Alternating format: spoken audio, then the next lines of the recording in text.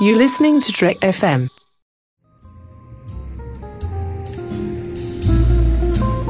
There was a little bar in Mill Valley where all the Starfleet trainees used to go. The 602 Club. You know it? I was there more times than I can remember.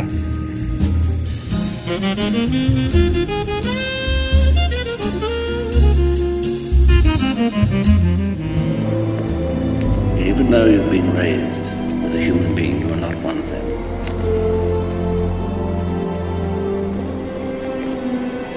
They can be a great people color if they wish to be. They only lack the light to show the way. For this reason, above all, their capacity for good, I have sent them you, my only son.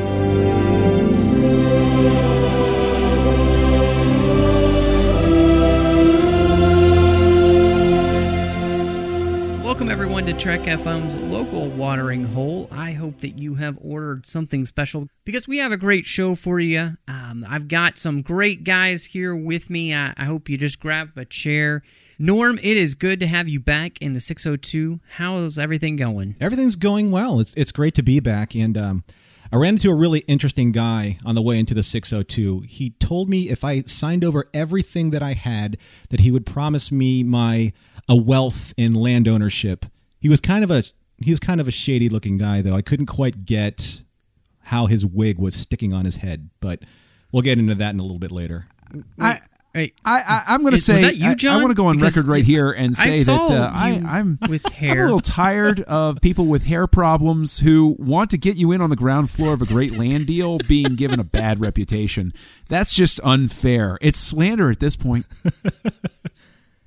You know, there's that joke. It's like, what did you say? What did your father say when you left for the first time? You're losing your hair? No, before that. Get out. No, before that. Oh, John, it's good to have you back here in the 602. All kidding aside about the hair, how are things going? Oh, things are going great. As always, I'm glad to be back, and it's always a joy to talk to you, Matt, but also, Norm, this is our first time our paths have crossed in a little while, so it's good to see you again. Yeah, good to be back with you again, too, man. Before we even get started with the show, I wanted to get an opportunity to talk about something that happened a couple weeks ago now. And no, it's not that other trailer, that one with a Wookiee and some guy going, "Chewie, we're home." Yeah, Disney Space Wars or something like that. It was a small blip in the news. Yeah, like Space Opera number 6 or something. Yeah, something like that. But there was another trailer that came out, one that's going to have Batman and Superman in it together. So that's pretty exciting. We're definitely going to have to set aside a budget for voice modulation for Matthew. You know? Well, what? I can do this all night. Oh gosh. Well, no, we haven't heard the Bat voice yet. It'll be very interesting to see whether he falls on the Michael Keaton scale or on the the Christian Bale scale in terms of the Bat voices. So you didn't think that was his modulated Bat voice there at the end about asking if Superman No, bleeds? I don't think so. I think that Really? I do. I think that I figured he was going all Arrow on us. Well, there's a little bit of robot-y echo to it, but I think they toned it down. I think they want to. I'm thinking they want to save it for the actual movie. Yeah. It very well could have been built into the high-powered armored suit, a la the Frank Miller, design. Yeah, I don't know. You mean the Lego Batman? Yeah, Lego Batman. Yeah. Yeah. Well, guys, we are going to talk a little bit, obviously, about the Batman v Superman trailer. And what do you guys think? I mean, obviously, it got released at the most inopportune time when everybody was at Star Wars Celebration. And I really don't think it was their fault. Somebody leaked it. A big mess ensued, and then they just went ahead and put it out. But what are y'all's thoughts about what we saw for the first meeting of Batman and Superman on the big screen? Well, I think it was a really logical approach to address the end of Man of Steel and kind of get everyone's imagination going as to how we as a society, as a race, would just react to this godlike being and the devastation of Metropolis, and where do you go from there? Because if it were done in real time in our lifetime, we'd be a little freaked out. I mean, there's a lot of pretty devastating stuff going on right now in Nepal. And that was a natural occurrence. Now you're talking about an alien incident, issue, whatever you want to call it. And how do you explain that away? And I liked how they handled the whole, if humanity wants to latch onto something, they will wholeheartedly and turn this person into a paragon figure because this is what we do. I really liked the voiceover from Neil deGrasse Tyson talking about that. And it brings a sense of real texture and gravitas to essentially what is a fantasy film. But I think that's what we were talking about, Matthew, before. The smart approach is to make it a more realistic approach, and I liked how it started off. The first time I watched the preview, I was not impressed.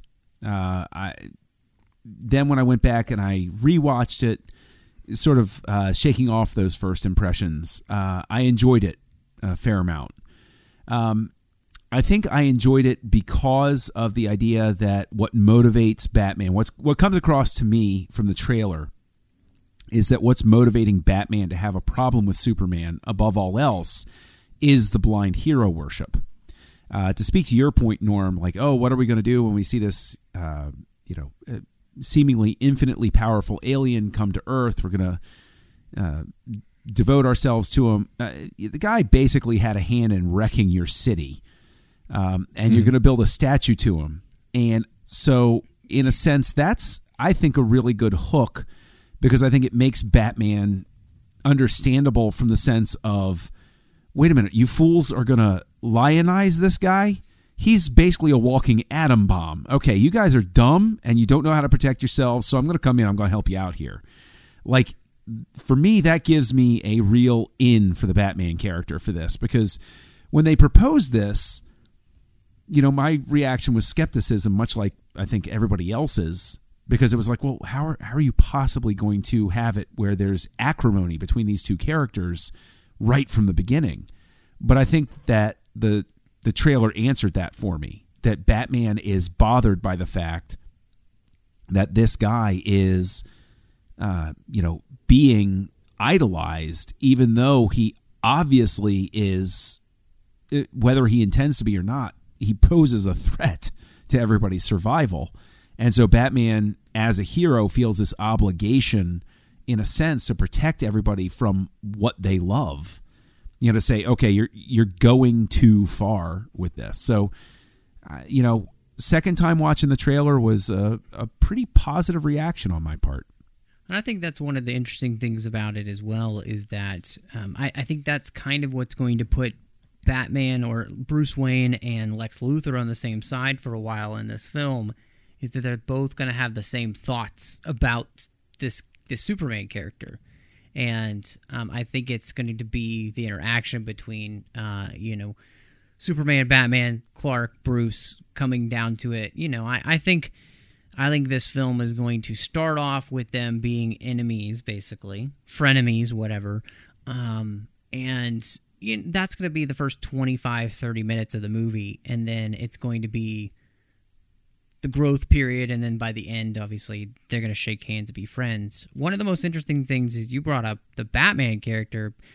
I think you can see as well, there's that scene where he's standing there. You've got the great voiceover by Alfred, Jeremy Irons, talking about the anger and everything, and it almost reminded me of Yoda. Anger turns to hate. Hate leads to suffering, kind of thing that he's talking about. And we know that this Batman's been at this for a while, and it really does look like behind him there's a Robin suit in a case, much like we've seen, when one of the Robins dies. And I have a feeling that not only is Batman going to be sad Batman in the beginning of this film, because he's been through a lot. He's had a Robin die, I think, and that's one of the things that makes him even less likely to be on Superman's side at this point. He doesn't trust anything or anyone, and his anger and bitterness, I think, is just going to be fed by Luthor for a little bit, and it's really going to cause that animosity until they actually have the chat. It's time for what we'd like to call a Superman side chat. And once they finally have that, I think things might be okay. And that's like too maybe where Wonder Woman comes in as well. Both Wonder Woman and Superman kind of giving Bruce the realization of everything I've tried to do for the last, however many years I've been Batman, I've been only semi-successful at. But if I had these people on my side, maybe we could do some good. Which it's the dawn of justice. I mean, the movie it's pretty clear that we're setting up the Justice League, and we're going to end up mostly friends at the end. So I love the premise here. I just think it's really, really great, and I like this trailer. I think that with that Batman side of it, I think they did a really good job of introducing that to us. See, I think Batman will probably end not as friends, but he will distrust everyone just a little bit less. I just see the way that Batman going that way, because Batman, obviously, he's not a joiner. We all know this from the history of who Batman is and what Batman does. Batman is an observer. He likes observing from afar and making his tactical decisions based on his observations.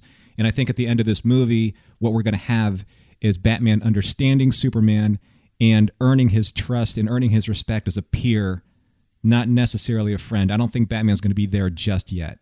I think maybe in the third movie, if all of this comes full circle and we do get the Justice League, it would be neat if they were doing something, fighting side by side. But here, I just feel that it's a proving ground. It's kind of like Training Day between Batman and Superman. And the fallout will be, okay, we need to have you around because there are things that I can't stop, that I can't control. But in controlling your motivation, I can control the situation. That's the way I see Batman. So if it's like Training Day, who's Denzel Washington's character? Batman, okay. Clearly. We're on the same page on that one. Yep. Well, and I think that is, again, that's what makes it interesting is, in the comics, Batman and Superman become best friends. Like they're the ones that Bruce Wayne is the only one that Clark completely trusts, and vice versa. And in fact, Clark is the one who gives him kryptonite to say, if I ever go nuts, you are the one who puts the bullet in me, because you're the only one I trust to do that. So I think that's going to be a great thing to watch these two characters kind of come to that throughout these, team up films. And I think that's really interesting. I think the second thing for me in this trailer is that whole human reaction side. And, Superman Returns that we're going to talk about in just a little bit. Superman says, look, I hear the world crying out for a savior every day. But, do they really want one that they can't control?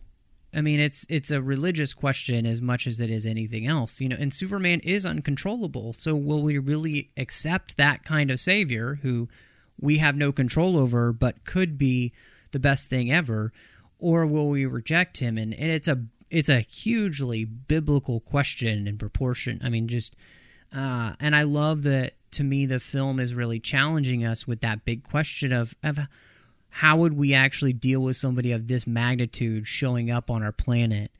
And can we as humans accept a savior that we can't control? And, with Superman, it is, in the end, it's kind of a quasi-religious question. Because he has, for all intents and purposes, the powers of a god, except for, being omniscient and omnipresent. So everything else, he could rule the world if he wants to, and yet he always chooses not to. So I just love this question because it's something that, I feel like only recently has really kind of been talked about at all really in the comics. In the Donner films, and then especially in a lot of the early comics, Superman just comes on the scene and everybody just loves him, But we've seen, savior type characters come on the planet before, and that's not what happens. We crucify them. Well, that's historically talking about the way that Jerry Siegel crafted Superman. It was this. What happens if this ultimate Superman, because, he was studying Nietzsche when he was writing Superman, what happens if this godlike being actually manifests itself, but is tempered with what the Kents tempered Clark with. Right. I mean, we were lucky that they found him, because if you read the Elseworlds book, The Nail, it could have gone a completely different way. So, I mean, you have to take that into consideration when you're thinking about Superman. At least there was that. At least there was the foundation of good old-fashioned American Midwest hardy humility and honesty that was bred into him at an early age. I mean, that's the only thing that's really stopping him from going the other way, really. Yeah, well, I mean, there was also the book Red Sun, where he lands on the other side of the globe, and he's fighting for truth, justice, in the Soviet way in that one. And that one was a really good examination of like point of view. He was a hero to them, and that sort of thing. So yeah, there is a quasi-religious thing, but I think there's also something that was touched on, if you will, in Nolan's Dark Knight, where they're talking about Caesar, where it's, can you trust somebody to have that power? Because if you give it to them, they might not give it back. Superman has that layer of the power wasn't even given to him. He just had it. And I think that's definitely an interesting sort of avenue to explore too. Well, and it makes it interesting because in this version of Superman, he doesn't have the fortress. He doesn't have space school to teach him all of these things that he goes off and learns. It's not just the Kents that instill him with some sort of, morality and justice and all these things.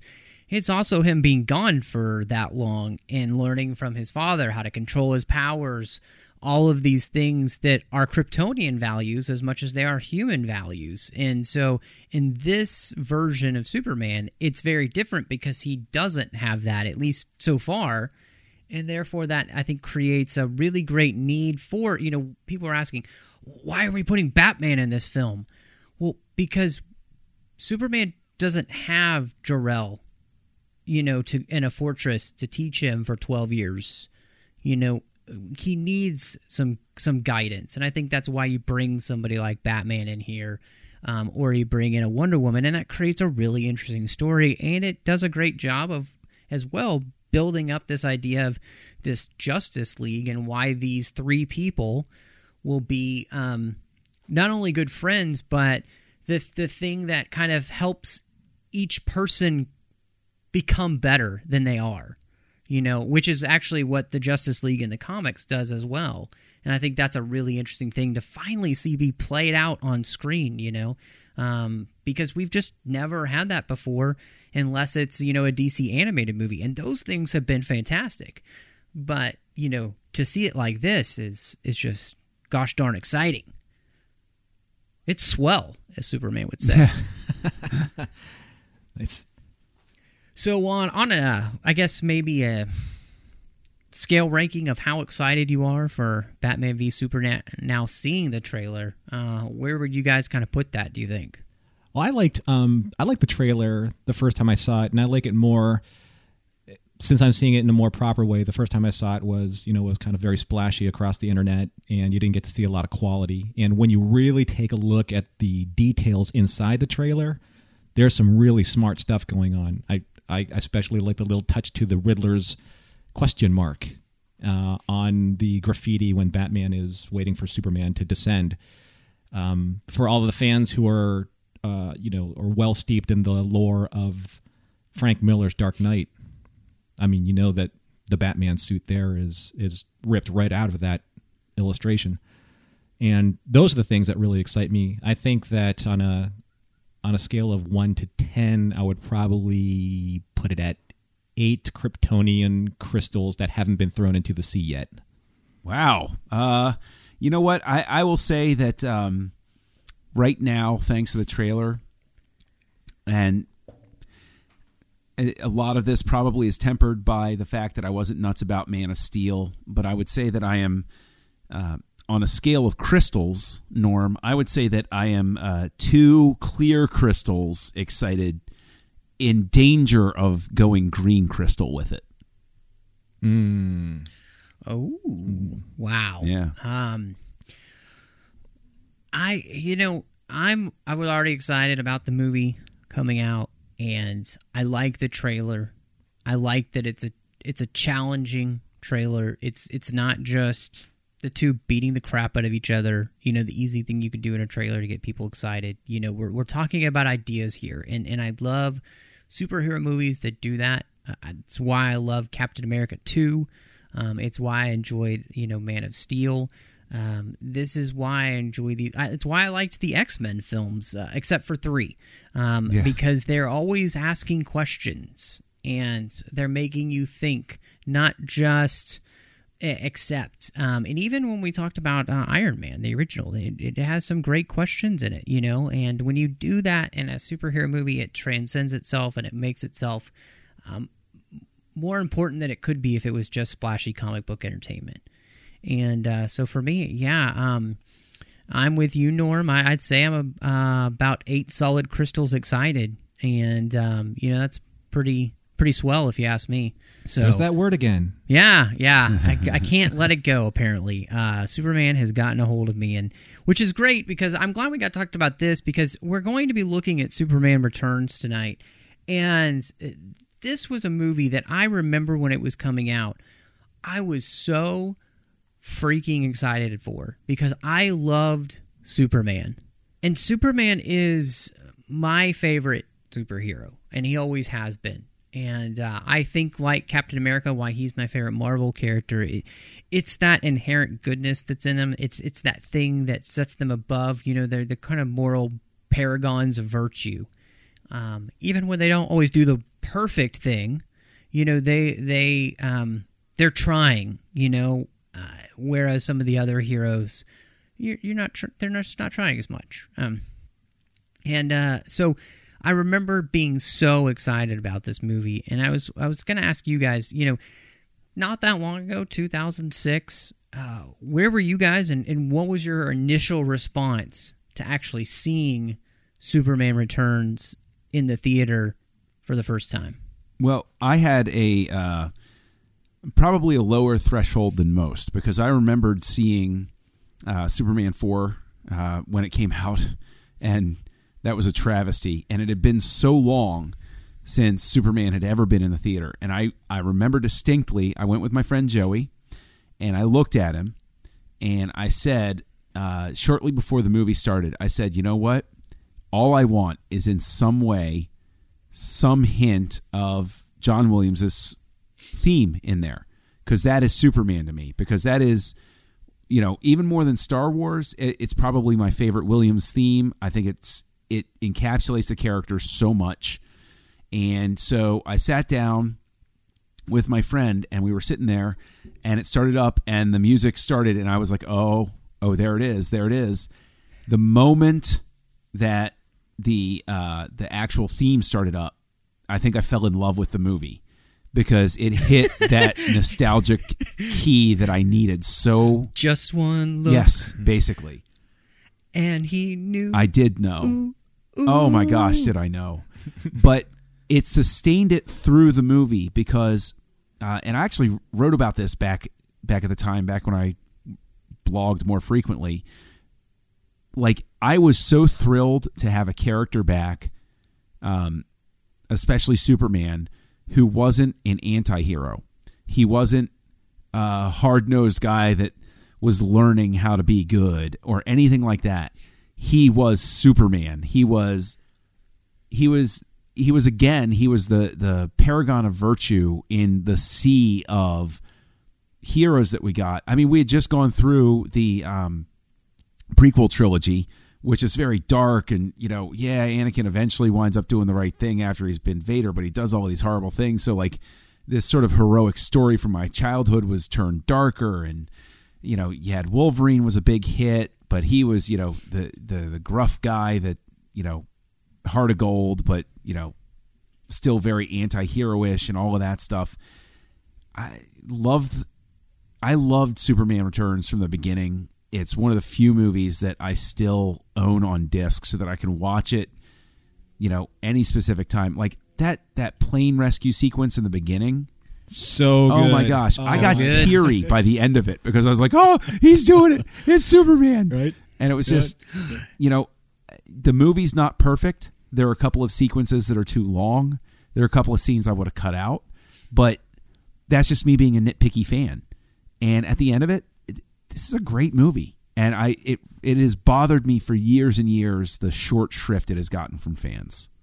I am on board with everything that you're saying, John. And I'm just going to kind of expound on that a little more. When I saw it, I didn't know what to expect because we knew that it was going to be a continuation of the Christopher Reeve story. And you and I growing up, Christopher Reeve was our hero. You know, very much like Luke Skywalker was our hero in Star Wars and Captain Kirk is our hero in Star Trek. Christopher Reeve was our hero. He was the one true embodiment of a superhero in every sense of the word. The way he walked on screen, the way he just, in Superman 2, in the Niagara Falls scene where he changes his personality from Clark Kent to Superman with just the lifting of his shoulders, that's what a hero was to us. To be able to just do that in the split second, it still gives me goosebumps thinking about it. And you take all of that nostalgia and you bring that with you from his last movie in 1987 to 2006. And you bring all that expectation to bear on this movie.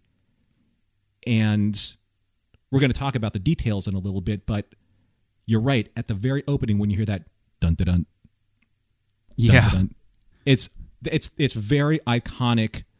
The way that John Williams can just completely immerse you in just a few notes, like Jaws, like Star Wars. And my favorite soundtrack of all time is Superman, the original movie from 1978. So when I saw that, then I saw the credits in the exact same treatment. And then that giant S just fly across the screen. Just like the first movie, I was like, I'm in. I am wholesale into this movie in the first 2 minutes. And sure, there are moments in the movie where, yes, you know, if you want to like really kind of nitpick at it, the narrative isn't where I wanted it to be. But the spirit is where I wanted it to be. And you were right. There was a lot of really heavy, trending superhero fantasy movies that were before this. The Lord of the Rings, very epic, very fun, very darkened sometimes. The same thing with the prequel trilogy for Star Wars, and the same thing with the way that superhero movies were trending. The X-Men movies were a little on the darker side. Daredevil was a little on the darker side. The Fantastic Four. None of those really kind of inspired you to want to watch it for the hero's part of it. For the spectacle, yes, but not for the hero. And coming back to Superman, you always knew that, at least in this storyline, you were always sold on the hero. And that's what carried me through this movie from when I first saw it and then collecting it on the Blu-rays and the DVDs. You're right. I don't know why this movie has been just forgotten as a Superman movie. And then I can't believe some of the reviews online where I've read that it's the worst Superman movie of all time. That's insane. And that is patently insane. And I think I don't know what people wanted or expected from this film to say that. But I guess we can get into that a little bit later, because there are, again, some challenges this movie had, one of which was its greatest strength, the nostalgia that it brought to the audience. But I felt that sometimes that nostalgia trapped it a little bit from a storytelling standpoint. I can forgive it because I grew up with it, but maybe for the audience that saw it at the time, it may not have been the best theme to carry. But for me, it sold me, and it brought me back to loving what I loved about Superman and appreciating what Bryan Singer was able to do with it for a new audience. One of the things that I loved about the film, the first time I saw it was just everything that I wanted to see Superman be able to do. You know, the effortlessness that they have Superman flying, and I mean the fact that there's the scene where he flies on his back and he uses his heat vision to dissolve a bunch of things that are falling on people. I mean, just stuff like that where you realize that Superman's power is so unlimited in so many ways, and we have limited him because we haven't had the technology to do him correctly. And then, this film, that was all open to them, and it looked amazing. Or just the simple fact that instead of going around the building, Superman punches through the building because he has to get to, the Daily Planet ball before it drops as fast as possible. And going around the building is just too slow. It was really, really fantastic. And the things that Superman, he doesn't fly around the wing when it cracks off. He just punches through the wing because he's Superman. It's not going to hurt him. He can get hit in the eye with a bullet, and it doesn't even faze him. He doesn't even blink. $1 million shot. Well spent $1 million, Mr. Singer. Well spent. All of these things make this movie so beautiful in that way. And I remember coming out of it and just saying,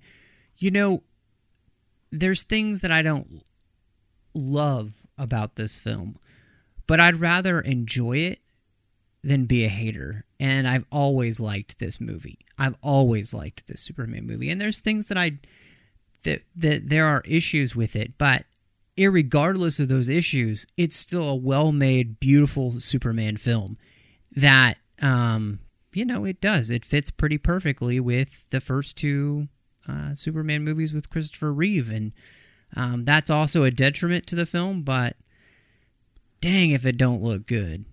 Now, see, with everybody, I want to tack on just a little coda that what makes this work is the same thing that made the first Superman movie work, in that Superman of the superheroes is like Rocky in this sense, in that he is the hero that behaves the way you hope you would behave if you were given these sorts of powers. Like, he really is that sort of paragon. Just like Rocky, it's like, I don't know if I'm going to win, but I'm going to keep fighting.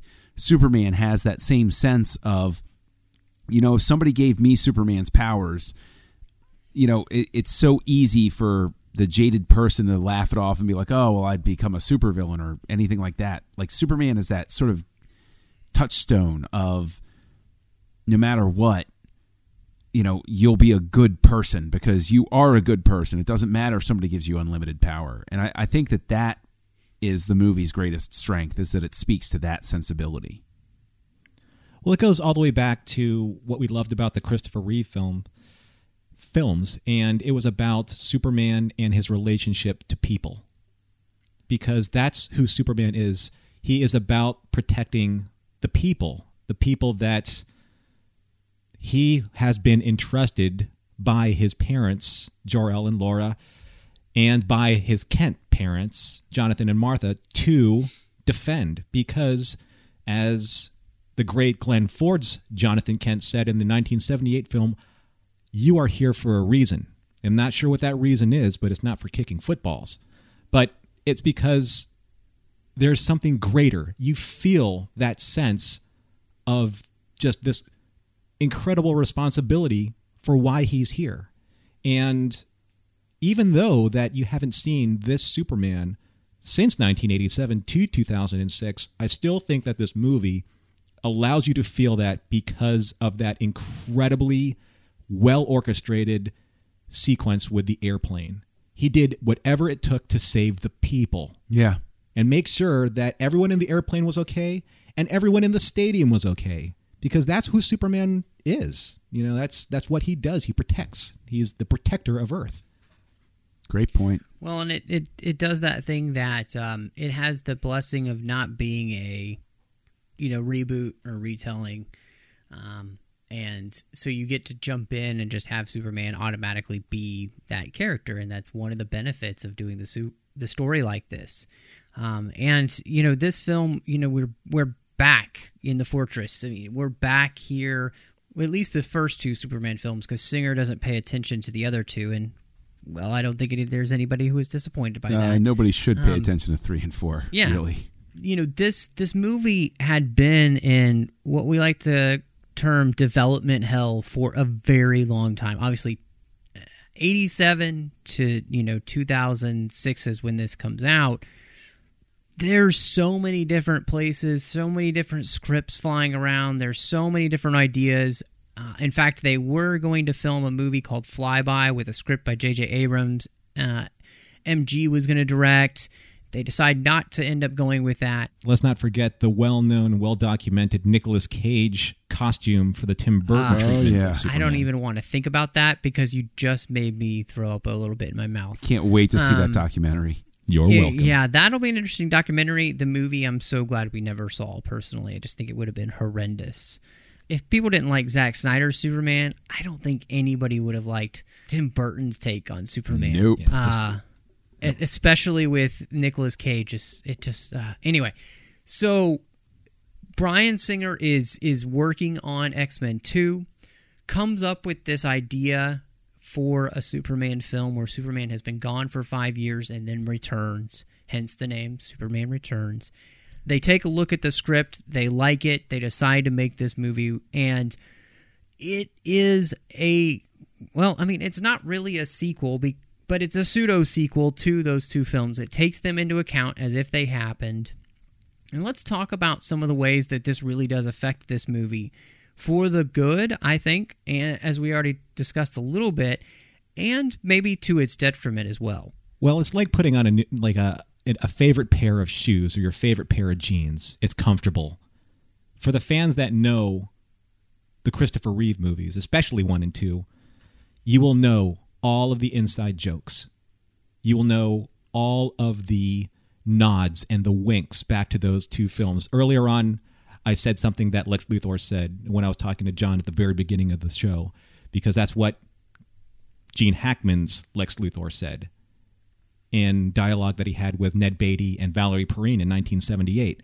So when you hear things like that, you're like, oh, I remember that. That was awesome. And that is a good trick to pull when it comes to doing a movie like this, because you do have to compress over 30 years of time, especially going all the way back to 81 with Superman 2, which is pretty much the wellspring for Superman Returns. So you have all of that you have to be able to service, but at the same time, you still have to be able to tell your own individual story. See, the one thing, we've said this a couple of times, I actually challenge whether Superman 2 has to exist in terms of Superman Returns, because I'm not the world's biggest fan of Superman 2. I think that the stuff that Donner directed, that you can clearly tell he directed, is wonderful. Mm-hmm. I think that the stuff that Lester directed, that you can clearly tell Lester directed, is not. And whoa! You don't like cellophane S's? Well, wait, hold on a second. I mean that, and the murder of General Zod and his people. Well, you didn't like that? They were trapped. They weren't necessarily murdered. No, they're dead forever. I don't know about they that. They fell down in a hole that nobody knew had an ending. I don't know about they're that. They're dead. I think that Superman it's possible murdered that in Superman 2. You don't know how physics work. There could have been updrafts. They're in development hell. That's where they are. Yeah, exactly. And they're never coming out. I don't know that I think that Superman 2 is necessary for the story of Superman Returns. And I think that actually that's one of the things I like best about it, because I think that Superman 2 was awesome when I was a kid, but as an adult, I don't hold it in the same esteem as I do the first one. There are a couple of pretty significant details in Returns that harken back to Superman 2 specifically, one of which is when Kitty said to Lex Luthor, "It seems like you've been here before," and this is when they're talking in the Fortress of Solitude, because he has been there before. That's true. Okay, fair point. And the fact that Superman and Lois have a kid, and that could only have come from their time in the fortress in Superman 2. So it's a pretty big indication that Superman 2 has happened. Yeah, could have been off screen. Could have been an expanded universe hookup. Well, there's actually a really interesting forum discussion on that, because it was, how could Superman have conceived a child with a human being? And the whole, he was not Kryptonian at the time because he surrendered his powers to the radiation chamber at the warning of Laura in the hologram chamber. Because once you do that, you can no longer return. until you find the green crystal that returns all of your powers. Yeah. And you have to remember that he's. It's not like they stripped his Kryptonian DNA out of him. So if he passes that DNA on to Lois, his kid's gonna have Krypton. He might not have powers anymore, but that his son or daughter would still have the DNA of a super being, and therefore at least be half as strong as he is, probably, and half as fast. And that was another kind of point that people were splitting hairs about, because if you did not remove his DNA, he still would have been super powerful. You had to have been able to have done that so that he wouldn't exercise any power. He wouldn't have been able to absorb any radiation. I know this could be a podcast all in itself. So I'm going to relent to our constraint of time on this one. But I do want to say, so long as we're talking about this whole thing with the child, is that was one of the things that I really liked most about Superman Returns, was the dealing with the idea of, him coming to terms with being a father when he didn't intend to be, but also the way that they handled the kid.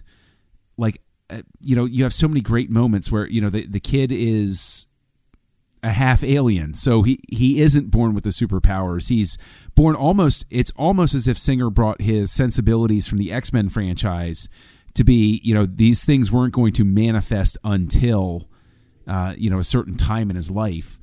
But also that scene with Luthor where he's holding the kryptonite, and the kid is sort of like, his eyes glaze over and he starts sweating a little bit, and Luthor just goes, "Who's that boy's father?" And she freezes for a second. She goes, "Richard." And then they get interrupted, and it's like, that is such a beautifully handled scene.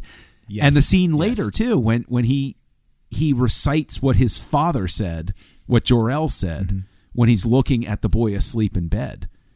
Like, that's just, that's a beautiful thing, man. That's one of the greatest parts of this movie, is Superman is a dad, and coming to terms with what that means that's really cool.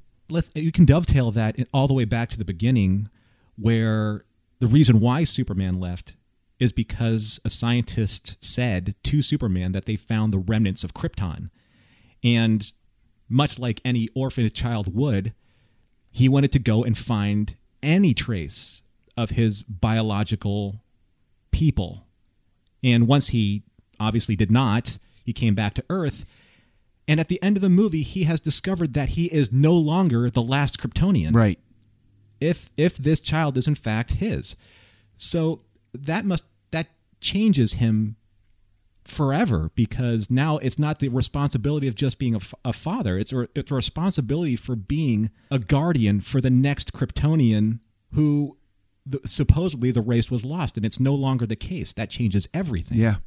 Yeah, it makes for, I think, a really interesting storyline. And, one of the things that following the Donner films and kind of creating that same milieu is really interesting, especially in 2006, after we have had the X-Men films and we've had Batman Begins.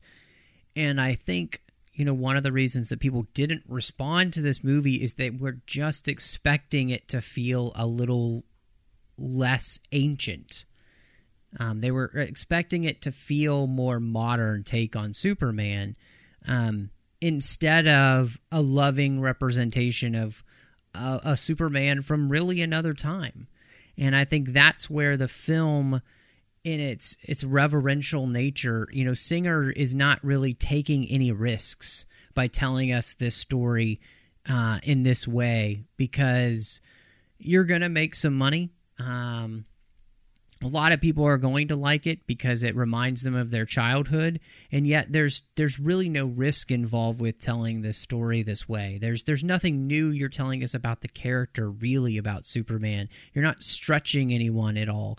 I think that's really where people got frustrated, is they went into this movie kind of expecting something big and grandiose and amazing, because, heck, we've got the technology to make Superman do incredible, amazing things and create this incredible, amazing movie. And then this is what we get, which is a very melancholy Superman story, which, as much as this fits into the Donner mold, it's very unlike those films in the same sense because of its kind of slow, morose nature. It has this, and I'm sorry, morose is probably not the right term, but it's a melancholy film.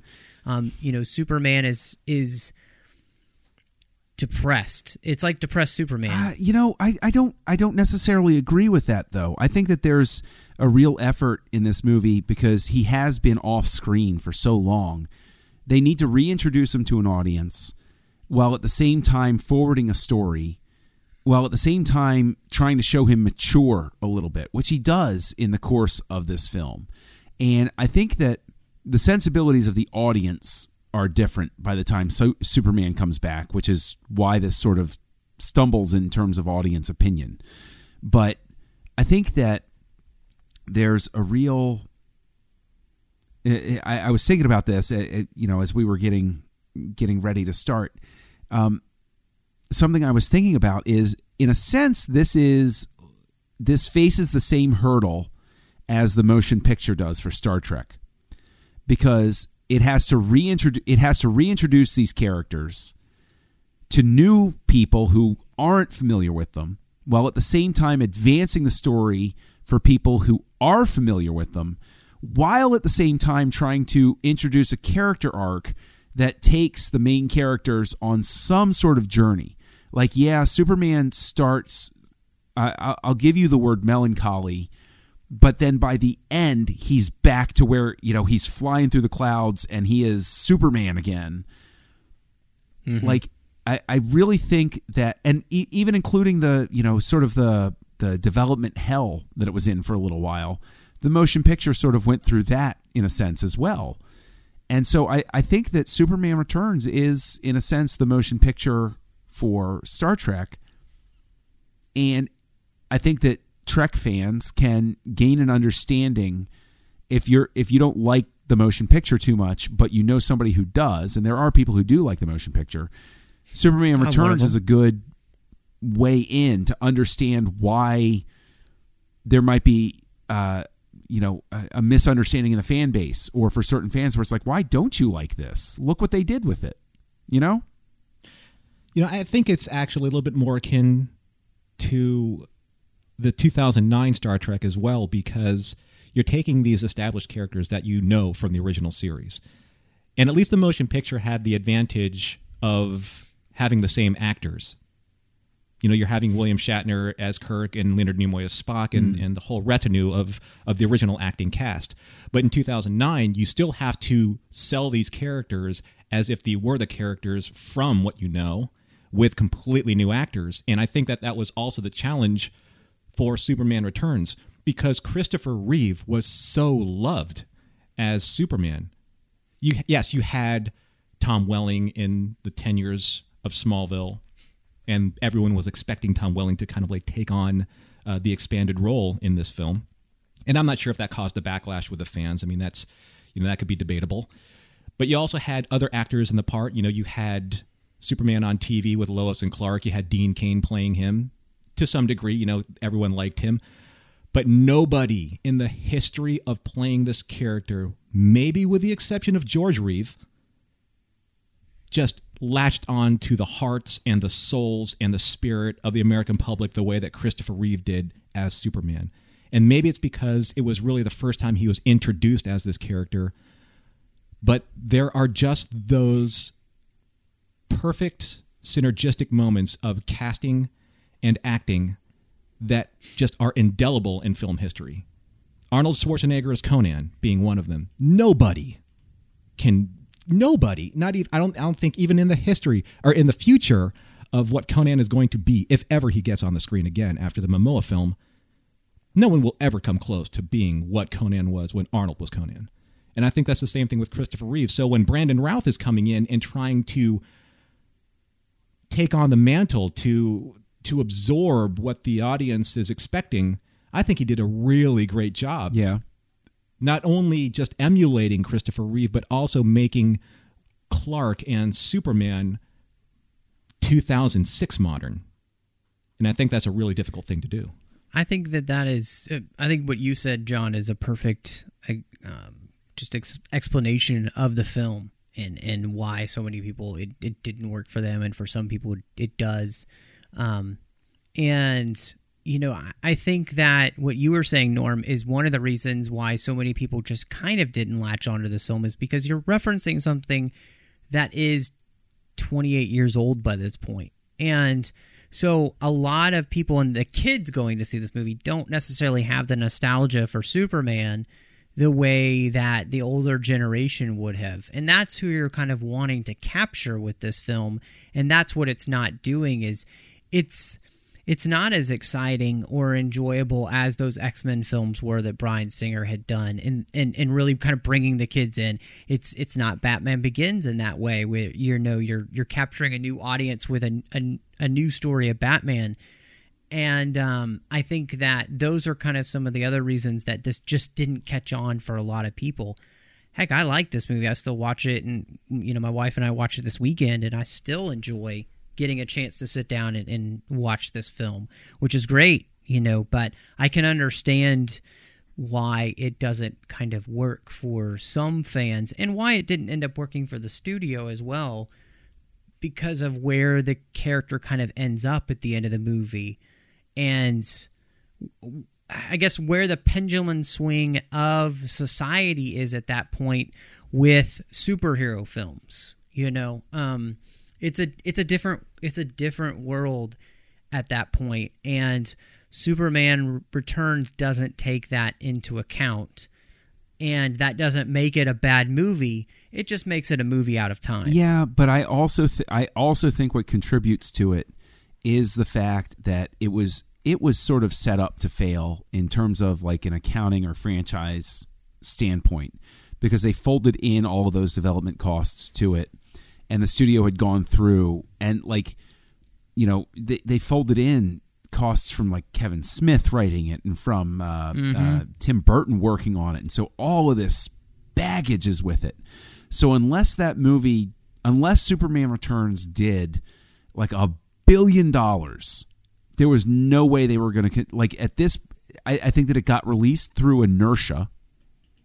And if it hadn't been, I think, for Singer pushing so hard, working so hard to make it happen, I think that this continues to languish until Man of Steel comes out.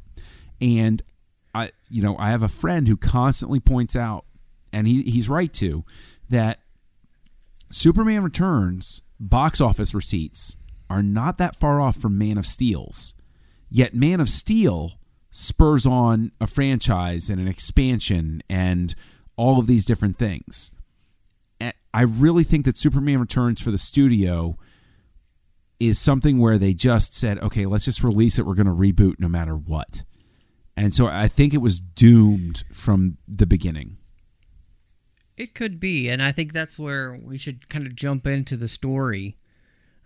Because for them, the studio's reason for not continuing with this kind of version of Superman was that it doesn't really leave them where they wanted to be story-wise.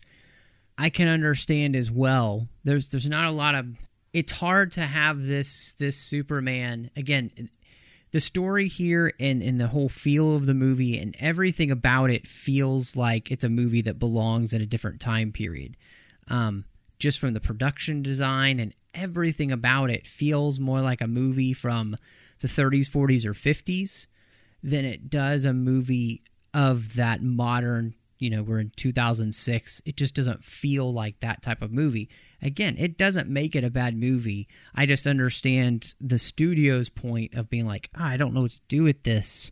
And I don't know if people necessarily know what to do with this. So because this story is pretty interesting. I mean, we're taking Superman. We're actually trying to make him more relatable. They are trying to kind of deal with that isolationism that you feel as Superman, that the character feels, which was nice. I don't know if it's always successful because I think he comes off a little melancholy and a little emo to some people. And then, of course, he's kind of stalkerish in the film, too. when he's looking in on Lois and the family there, and I think that kind of struck people wrong. Even though, again, it's worked in the film, like this is his old love, and this is one of the things I think that drove him back to Earth, and he was thinking about, and then she's gone, and we've all been there before, that girlfriend that we thought we were going to be with, and she moved on, and we were like, dang it. So I thought the whole thing, it was really interesting because it's kind of making Superman a relatable guy. Like he's just like you and me. He had the girl get away. Yeah, I mean the stalkerish thing. I've heard that complaint about it before, and the reason I don't buy into it is specifically because, like, we're a generation. Like, you might as well go back to Say Anything, that movie where he's standing on the front lawn with his big boombox and everything. Yeah, John Cusack is lauded as a romantic hero for that movie. Like Superman is just like he's a guy who's heartbroken because he comes back and he finds like Lois Lane has written an article saying we don't need, like, the love of his life has won an award for writing an article saying not only do I not care about him, we wish he'd never been here. It's like, ow, come on. Going back to something that, John, that you brought up earlier, this is the Superman, and with the powers and the abilities that, again, if it was given to you or I, what would we do with those abilities? And if we were in his shoes, I don't see our behavior out of the realm of possibility from what he's doing. Sure, he can see through walls, and if he wanted to check up on somebody that, like, I love Lois and Lois isn't with me, so is she safe? Is she happy?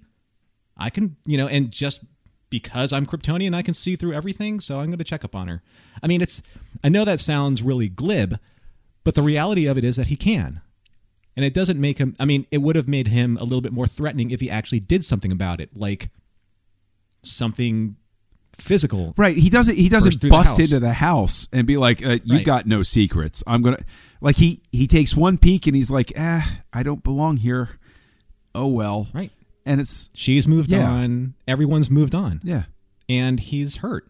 That's one of the things that I like about this movie is that, Superman, when they have that whole flying scene, they almost kiss and then they kind of pull away. But that whole scene I love is not so much about Superman trying to win her back. It's about him trying to win back her belief in the shield, the Superman, when he takes her up in the air and he says, "What do you hear?" And she's like, "Nothing." And he says, "I hear everything." And he says, you wrote that the world doesn't need a savior, but I hear the world crying for one every day. And I just really love that scene because it's not him trying to win back her love. It's trying to win back her respect for what he does as Superman. Yeah.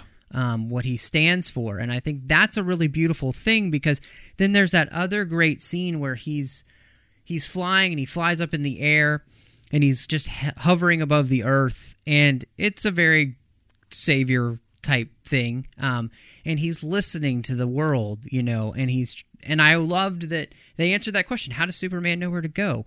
Well, because he just listens. Yeah. And that whole scene, it's just such a beautiful scene with the playover of Marlon Brando, Jor-El talking to him, remembering what his father said.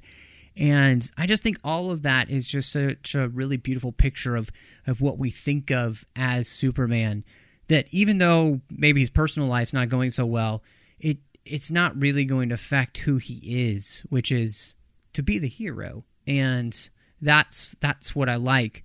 And I'm hearing people go, "Oh, that's what I didn't like about Man of Steel," because he's not doing that. And I'm going to remind all those people that this Superman has had years and years of being this person, and 12 years of space school with Papa Jor-El teaching him how to, be Superman and to do all these things. Doesn't happen in Man of Steel. It's a completely different type of story. And a storytelling device and everything for that Superman. You can't compare the two.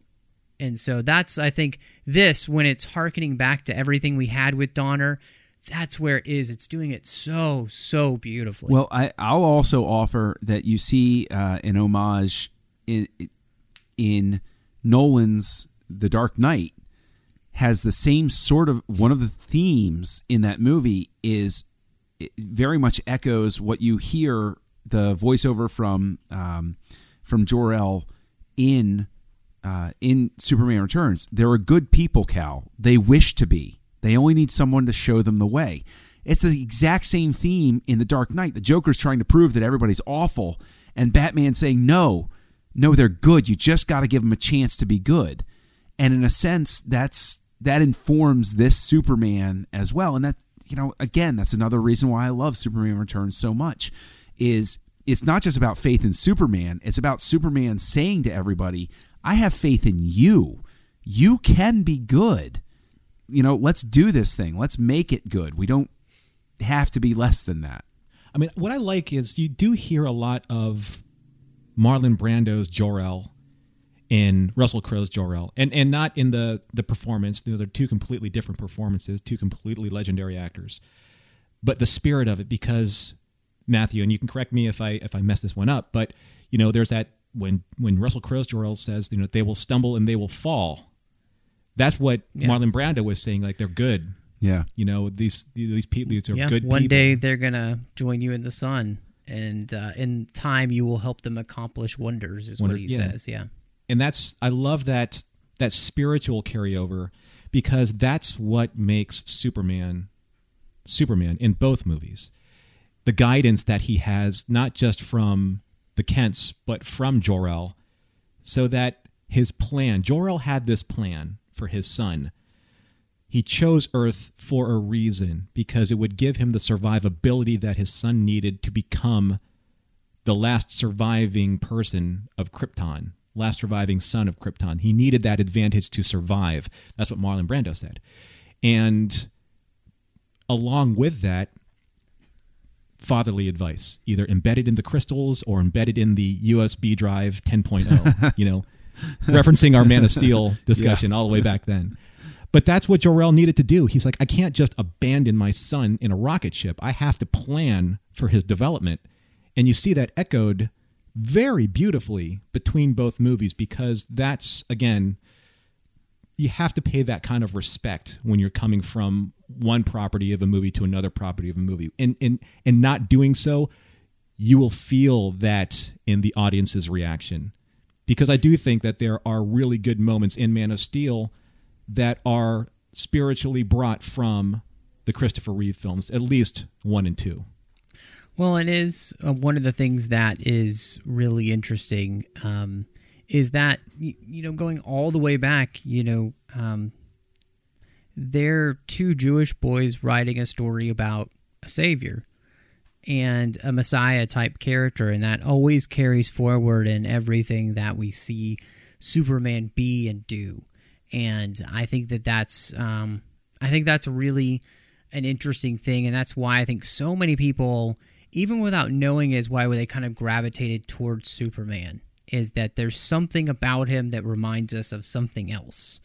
And, that idea of a savior type character, and whether we need him or not, which, this movie is asking that question, and in a bigger way, as we talked about with the trailer, Batman v Superman, they're going to be asking that question as well. And what do you do when one shows up? Do you really want him if you can't control him?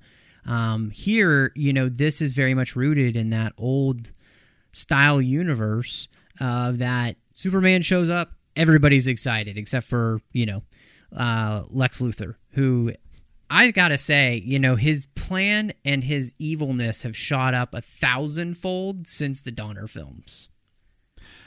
He blew up California. That's pretty awful. Well, he tried to blow up California. Yeah. Otisburg. Superman just reversed the... Otisburg. Otisburg? It's with a little bitty place. Miss Tessmacher's is bigger, I swear. But he does definitely enter into to speak to the point of maybe the sensibilities belong to an earlier era. yeah, Luthor's plan is very there's no sort of rational sort of Star Trek-y sort of scientific explanation you can give it. It's just cartoonish supervillainy. It's, I'm going to shoot a crystal in and create a new continent. It's like, wait, what? Yeah, well, I mean, one that my arch nemesis can't do anything about because it's made of kryptonite. So, I mean, it's not doing it for no reason. Well, he's doing it because he doesn't want Superman to be able to stop him at all. I mean, but see, that's where the beauty of like his strategy is. It's there. He could have just used the crystals for the crystal's sake, but he knew that he had to have a contingency plan. And I think, Lex has very, very deep layers of brilliance. Gene Hackman brought him a certain way to the screen. Yeah. And Kevin Spacey brought him in a certain way to the screen. Gene Hackman's Luthor in 1978 and 81 in 3 and 4, it was different. It was, well, I'm sorry, not 3, but 4. Yeah.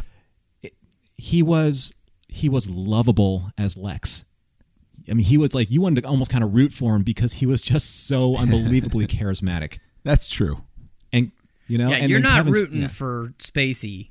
Spacey is more of the more of the Luthor that I think in the comics he's just this seething hatred for Superman embodied in a Kryptonite Shank. I mean, yeah. I've never seen that kind of vengeance exacted on Superman on TV or in movies until that very moment. And that really brought the gravitas of Spacey's performance just hitting it right on the head, with a ball peen hammer.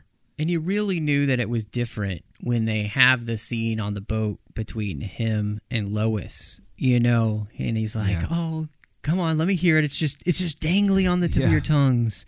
And she's like, Superman will never let you. Wrong! And you know that he can't wait to jab that thing. Well, he brings right into Superman. He brings that sort of, he's had how long to just be angry about it. And it's like, it's there's so much in the movie that narratively it's easy enough to sort of lose sight of the fact, the movie is stuffed with everything, but like Luthor's plan is sort of moving along before Superman shows back up, as it were. And it's like, it's easy to sort of dismiss it as like he came back because Superman came back. And it's like, no, it's just sort of a perfect... Maybe that's something that could have made fans feel better, is if Luthor had been completely dormant until Superman showed up. And it sort of triggered him into, okay, I got to come back now. Like, as opposed to they were on separate tracks that then went parallel, but there was never any sort of addressing of the plan being altered for the sake of, like, there was no straight up discussion scene where he's like, I'm changing what I'm going to do because Superman is back. Like, this is just what he was going to do anyway, is sort of the sense that you get. John, what if in prison he was still working on that alpha wave box that he used in Superman 2, and then all of a sudden it was just junk in the corner of his cell. He was just tinkering around with it, and all of a sudden it started ticking. Yes. At the very beginning of the movie. Oh. And then it goes into the credits. Dun, dun, dun, dun, dun, that would be great. And it's like, oh. Yeah. Yeah. I think that would have, I think there would have been a warmer reception for it. Yeah, I definitely think so. Well, the movie does really play a lot on the nostalgia of all of these characters, and seeing the row of wigs on the boat goes all the way back to all the great crazy wigs that Hackman wore in the original movies. Seeing the crystalline shards exactly the same way that you saw them in previous movies. It's not like they redesigned them. It's as if they just kind of like opened up the vault and dusted everything off. So they did a really good job making sure that this through line capstones what they're trying to do in this movie, and that's trying to finish this era, I think, of the Christopher Reeve Superman, the Richard Donner Superman, because I agree with you when you said earlier on that I think that they were going to reboot this whole property anyway. And maybe they were just like, you know what? Okay, if we do that and we're already invested in all of this production, let's do something that's a true Valentine for the fans. That's what this movie was for me. It never felt like it was going to go further than this. And what they gave us was probably the greatest Valentine superhero movie that I think I've ever seen. And what's heartbreaking about that is that I did read an interview with Singer where he said that it disappointed him because he had plans for a sequel where he referred to it as he was going to Wrath of Khan it. And I never heard anything further about it, but that just, for me, I was like, oh, he would have brought Zod back, wouldn't he? Zod would have come back, and it would have been a return to form for that. It would have been Superman 2 redone on a giant scale with modern effects. Could you imagine like them slowly rising from the waters in the Fortress of Solitude? Yes, I can. I absolutely can. You know, just think they were doing nuclear testing in the Antarctic, and all of the fusion from the energy of that testing somehow irradiated the ground in and around the Fortress of Solitude because they don't know it's there. Yeah. And it gave them just enough atomic energy to be able to reach out of the water, and then the sun rays hit their hands. And they start charging. Or even if you want to give it sort of a modern, because everybody likes to give sort of a modern sense of the scientific importance of issues, global warming causes the ice to start melting, and then a hole in the ozone allows extra radiation to come in, and they're able to bust out of the ice. Perfect. There you go. Oh my God, I love it. Why are we not working in Hollywood? I don't know. What's happening? I here? really wish we seem. It seems like they've made a mistake. Yeah. It's one of the things that I like about this movie was some of the story elements. You know, having Superman gone for 5 years when he was, it does a good job of explaining why he's not here for 9/11. You don't have to deal with that at all. Because of the time frame of the film, and so I thought that was kind of smart. I did like that the idea that here that Superman does go looking for Krypton because an astronomer, they think they've found it, and why wouldn't you go and try and see if there's something left of your planet? It just makes sense.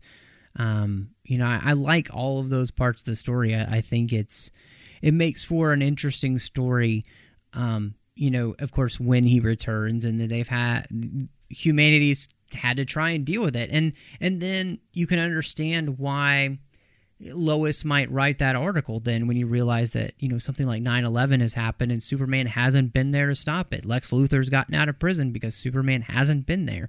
All of these things have happened in his absence, and the world has changed. And yet at the same time, I do think that that's one of the things that kind of hurts the movie, is because being so much a slave to nostalgia, our world has been rocked and it's totally different now. And that's why people, I think, gravitated towards, Nolan's Batman, is because it fit in a post 9/11 world. This, I think, in some ways, it maybe have just reminded people of how sad that we had lost this sense of nostalgia in our superheroes, and that's not this story's problem, because I don't think this story suffers because of that. I just think it's when the film comes out. I think that's real. I mean, this movie had come out, in say 2000, I think this movie would have been a huge hit. I just think it comes out in 2006, and it's a few years too late. That so. That's pretty. Yeah. Have we created a world now? Because not just 9/11, but also a lot of the atrocities we read about worldwide. To speak to the, Lois writing the article, not only are these sort of horrible things that we're aware of now happening on an almost comic book type scale in terms of how people are, conducting their lives and, worldwide, but also we're surviving and we're making it without heroes in a sense. I'm not discounting anything that that is heroically done by real people, because those things do happen. But I'm saying, like, we live in a world now where we're less apt to believe in the idea of the type of superhero that Superman is. And I think that's, I think you're right, Matt. That's a great point. I agree, Matthew. There was a huge loss of innocence spiritually and as a people after 9/11. I mean, I can't even put that into words, what that did to the world, not just to the United States, definitely not just to New Yorkers, what it did to the world culturally, emotionally. It's still probably one of humanity's deepest scars. And a superhero can't fix that. And I'm surprised that I would love to have seen a version of the script to see if they even touched on that. Like, this is what happens when Superman is gone. But it would, you know what? That's a reality. There that's was just a mention of 9/11 in the movie, and they took it out. So I think they were really sensitive, especially even then. You're just really sensitive to that. And to even insinuate that somehow Superman could, I mean, he obviously could have stopped it, but it's too close to home at that point. I think even then, and maybe even now, it's just it hurts, to think that somebody could have stopped it like that, and then of course they wouldn't be there. So, right, and because the way that has changed everything, the way that people think, as we think as a culture now, Superman prior to that was this intangible ideal. He was this, it was almost undescribable when you think about him, because he can do so much and do so many things.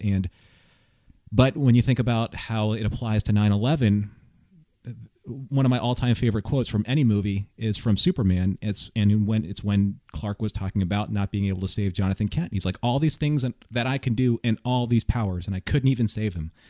And that's kind of like the Superman post 9/11. It doesn't matter how strong he is. He can't do everything all at once, and you can't put all of your hope into a savior. And I think that's where Batman versus Superman is going. Batman doesn't want humanity to rely on someone who can't do everything for them, no matter how hard you believe that it's possible. Batman says it's just not real. You can't have that. And it will be a really interesting dichotomy to see unfold on screen, because that's who Superman is. Superman's that hope that you put everything in, because he flies above the earth and he hears everything from a cat stuck in a tree to a nuclear bomb going off in the San Andreas Fault. He can save both if he wanted to. But the reality is he just can't. In this post 9/11 society. Yeah, where also people are, I mean, frankly, far more monstrous than, like Lex Luthor wants to create land that Superman can't go on and create a new continent. And even that isn't the same level of sort of like, in a sense, I wish there was a Lex Luthor that was trying to do something like that, rather than some of the stuff that's happening around, in the world today. And I think that if you take into account, and just think of it this, quick Man of Steel aside, take into account that Martha and Jonathan Kent are raising their son, and something like 9/11 happens as they're raising Clark, and the world does change, and no wonder Jonathan and Martha become fearful for their son, as we get fearful for illegal aliens being in our country and all of these things. How are people going to deal with an extraterrestrial who has amazing strength, super hearing, all of these things that it really, when you come down and you think about the reality of where they're placing that movie, it really adds up. It really makes sense. I think all of those story elements and why it's different, because they are taking into account that the world is different, and we look and we act about things differently than we used to. And we even do see that. We see that in the Marvel universe too. There are people that are not happy with these superheroes being on the scene. On a whole, the population seems to be more on their camp. We don't see a lot of that, but there's still it's a great question, and I think it adds another layer of complexity to our superheroes and those stories that.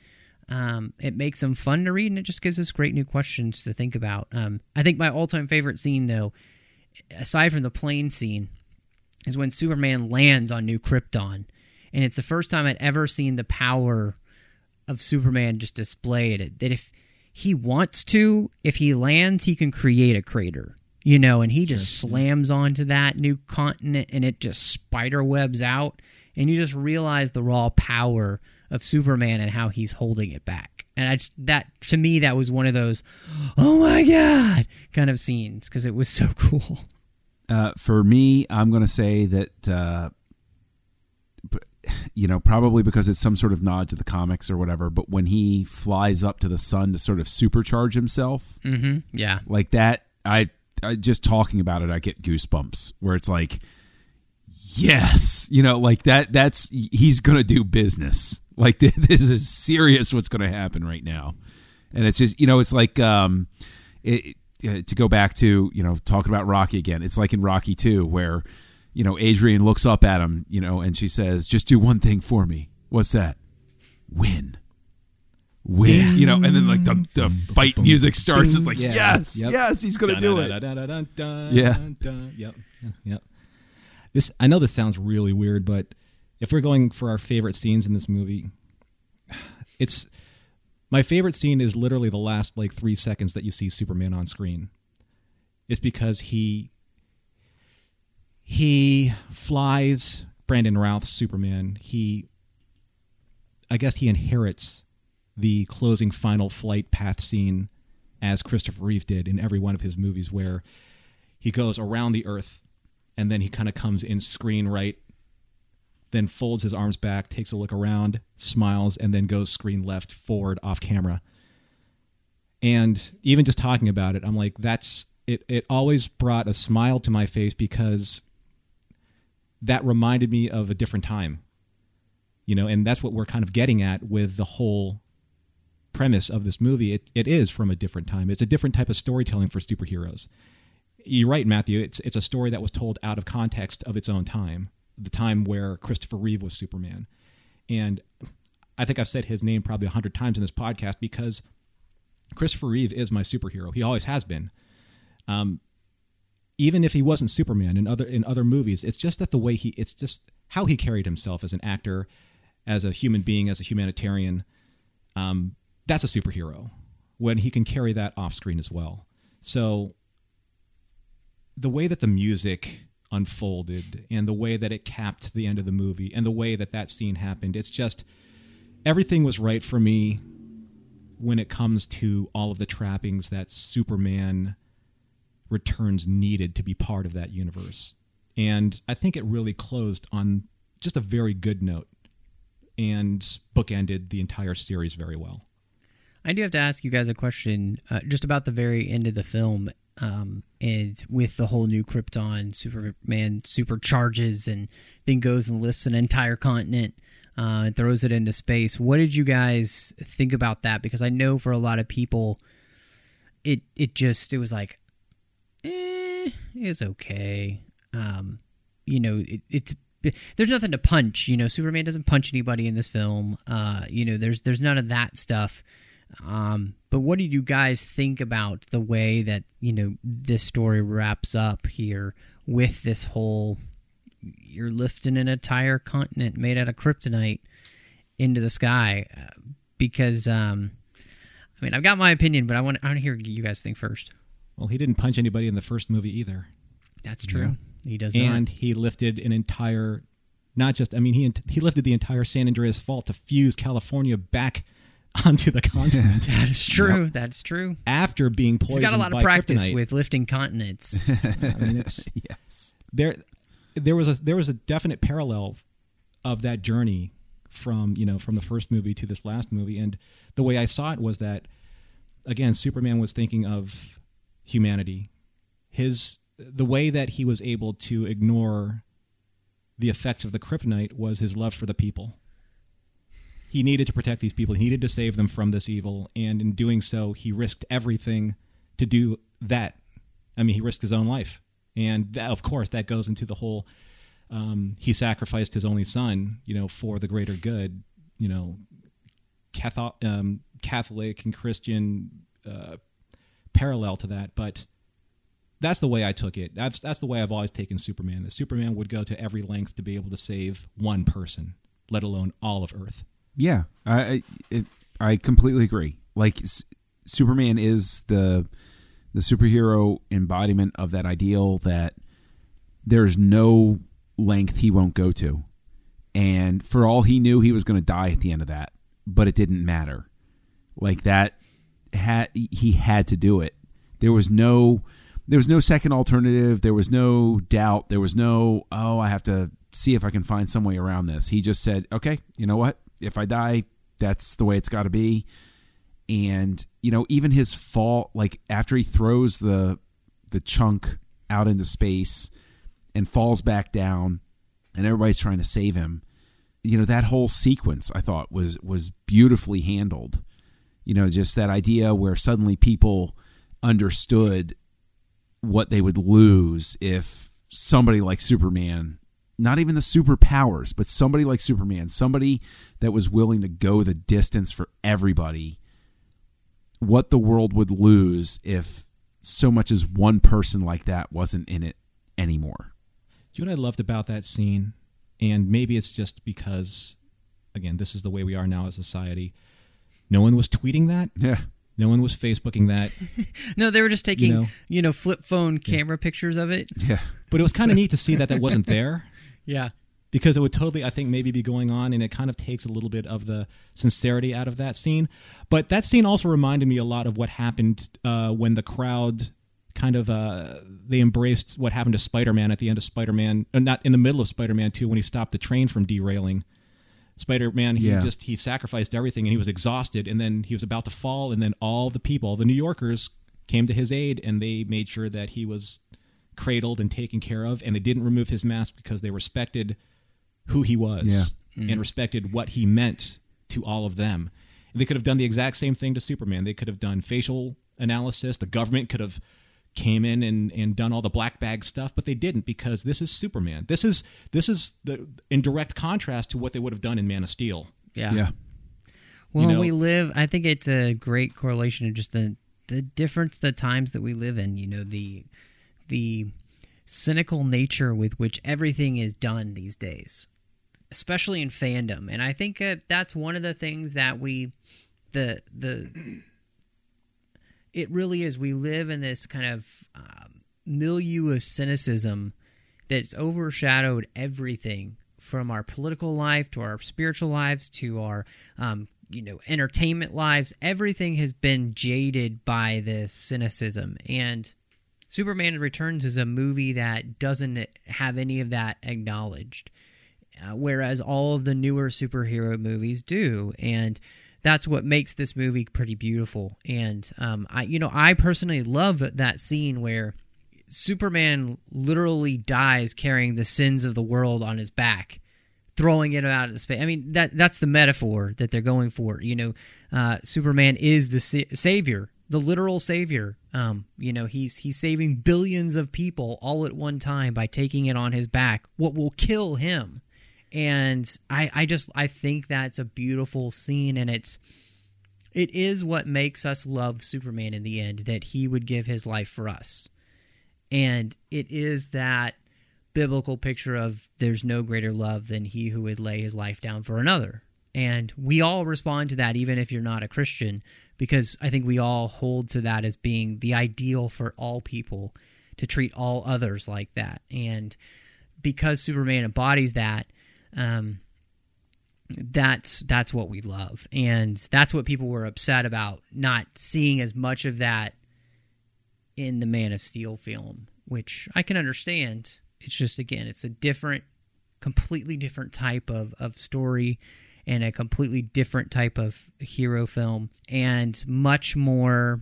It's just a different story for Superman, and that's okay because we've had the Donner films and we've had Singer's film, and we're telling just a different story now. So, what do you guys think about? As we need to kind of round down, but the actors filling these roles, Brandon Routh, Superman, Kate Bosworth, Kevin Spacey, James Marsden, Parker Posey, Frank Langella, Sam Huntington, and then, of course, rounding out the cast with the great Eva Marie Saint from North by Northwest, one of my favorite all-time films with Cary Grant as Martha Kent. This movie is jam-packed with a lot of people. Well, this is the toughest thing for this movie because it's so deeply resonant of the Christopher Reeve movies that they needed to find the spiritual successors, if not the physical embodiment of the successors, the spiritual successors of these actors. I think Brandon Routh was absolutely fantastic, not just as Superman, but as Clark Kent, because he has that same kind of physical comedy that Christopher Reeve brought to Clark Kent, that awkwardness and just the ill timing that Clark had, the social non-grace, if you will, of just being this bumbling person because he has to be completely on the opposite end of the spectrum to cover his secret identity. And let's just kind of put that out on the table. It's still secret identity time in this movie. The glasses still hold up, maybe except to little Jason because he can see through all that. But it's still about, I'm going to put on the glasses, I'm Clark Kent. I'm taking off the glasses, I'm Superman. So I thought he did a really good job there. I think Kate, when I first saw this, I wasn't really all that invested in Kate Bosworth as Lois Lane because, Margot Kidder for me was Lois Lane. For all intents and purposes, that's who Lois Lane was. I don't think she did a terrible job at it. I felt that she and Brandon Routh had good chemistry, and she was very serviceable as Lois Lane, and I think she had some good moments from time to time, but I always felt that Lois Lane just needed to be a little bit more chewing through nails tougher as a Pulitzer Prize-winning New York reporter or Metropolis reporter. I can't even say enough great things about Kevin Spacey as Lex Luthor. When I first saw him in The Usual Suspects as Kaiser Soze, did I spoil that for people? Come on, Norm. You're going to get us banned on Google with their anti-spoiler thing. Gosh darn it. As soon as I saw him in The Usual Suspects, and this is the Bryan Singer, Kevin Spacey reunion again, I knew that he was going to play Lex Luthor somewhere down the line. He can turn on charm and menace on a dime. And that's what I felt that he always had to bring to a Lex Luthor character. Any actor had to bring to a Lex Luthor character because I think Gene Hackman did that. He was all fun and games until Christopher Reeve's Superman opened up that lead box and just goes, oh, well, what do we have here? Little piece of the old hometown, and this diseased old maniac's going to be your banker when you have to cash in those chips. That's the turn that Kevin Spacey had very spiritually, the way that Gene Hackman had that turn. So I thought he was just perfect as Lex Luthor. The rest of the cast, the supporting cast, they were fine. I mean, James Marsden, he was a Bryan Singer crossover from X-Men as Cyclops. He was very serviceable as that character. Kitty she had very large cup sizes to fill because Valerie Perrine was Lex Luthor's girl, and it's kind of hard to beat Valerie Perrine when it comes to the sexy foil that was on Lex Luthor's arm. Frank Langella did great as Perry White, but I always loved the original actor who played Perry White. Sam Huntington as Jimmy Olsen. It's hard to beat Mark McClure in my eyes because he was just that goofy kind of ungraceful reporter as Jimmy Olsen always is, but Eva Marie Saint did a great job. If anything, you had to have that anchor for Clark to come back to, the humanity that he needed to embrace him and bring him back to the bosom of the world. And no better character to do that than Martha Kent. So I think that they did a great job in casting. I think that Kate probably could have been tuned up a little bit more, and I'm not sure who the actresses were at the time that could have held the mantle, but overall, it's just tough because there's so much expectation going into these roles.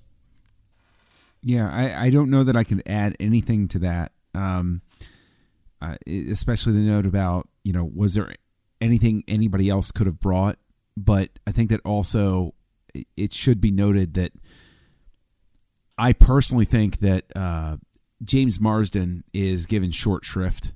I think that he does a really fine job. There were a couple of scenes in specific that jump out as the guy who can sense that, the old love is back in town and is very sort of like gives that respectful distance, while at the same time you can tell he's having that same sort of inner, your old boyfriend's back. Well, great. That's just wonderful. And he's super. Yeah, he does a really good job, I think, of conveying that sort of sense of, okay, I trust you, but this is making me feel a little uncomfortable. I think the only people that were in the film that it didn't work as well for me were Bosworth. I didn't like her Lois Lane. I feel like Lois Lane just needed more gravitas than even a Margot Kidder brought to the role. That instead of that kind of manic, I wanted her to have a real strength as a character, and I just didn't feel like she has that, and I don't think we get that really until you get Amy Adams as Lois Lane in Man of Steel, where she feels like a super smart actual reporter, and because she can put two and two together and figure out that equals Superman. And I think the other character that I just didn't respond to was the whole Jimmy Olsen style character, that they don't change him whatsoever, that he's still just this guy wearing a bow tie, and nobody wears bow ties in 2006, like this. That's where that feel of the film being out of time, it doesn't translate. None of it's really updated in that way, because even the way the characters dress in this film feels like they're stuck in the 40s, not actually in a modern era, which is, again, it's a beautifully crafted, amazing love letter to Superman, but it doesn't even feel as much like those 70s films. It feels more like a 40s Superman, just with all the updated effects and, the beauty and everything like that. And so in a way, it's even more reverential towards those comics than even Donner's films could be, because they can really create all of this and make it look like the comic kind of came to life with Metropolis, the way the characters are dressed and everything. And it's really, on a whole, these actors, they have big shoes to fill, but they do, I think, a great job. I love Brandon Routh. I'm glad he's getting his time on Arrow these days, because I really, really like him as an actor. And I wish that they had given him more to do with Superman, a little bit more comedy, a little just more to do as Superman, because a lot of the times when he's around, he doesn't get to say very much. And that's too bad, because Brandon Routh's actually a really fun, goofy, great character actor, doing a great job on Arrow. And so I know he could have just blown it out of the water as Clark Kent and Superman. So, and he's great in this role. I just wish they had even given him the ability to have more to say and more to do. So, music, production, kind of feel of the film. What did you guys think, especially from the fact that John Ottman comes in and adapts all the music from Williams and then adds some of his own to create I'm just going to say, it's a fantastic score. I own it. I have the expanded version. It's amazing. And then the production and just kind of the feel of the movie as we kind of round out. Well, I think that the production of the movie is, I think Norm said this earlier, spot on. It feels comfortable and familiar, and the fact that they reuse to go back to what I said at the beginning, the moment you hear the score start up, even before the dun dun dun, like when they have the title card showing where he's been for 5 years, that is all the way back. Like it calls back to everything, and the lighting, the color palette, everything feels like a love letter to the fans and also to Donner. And I think that it's a great illustration of how easy it is to fall into the nostalgia trap. I personally love it, but it's something that gives you pause when you know that certain other franchises are about to go down that nostalgia road.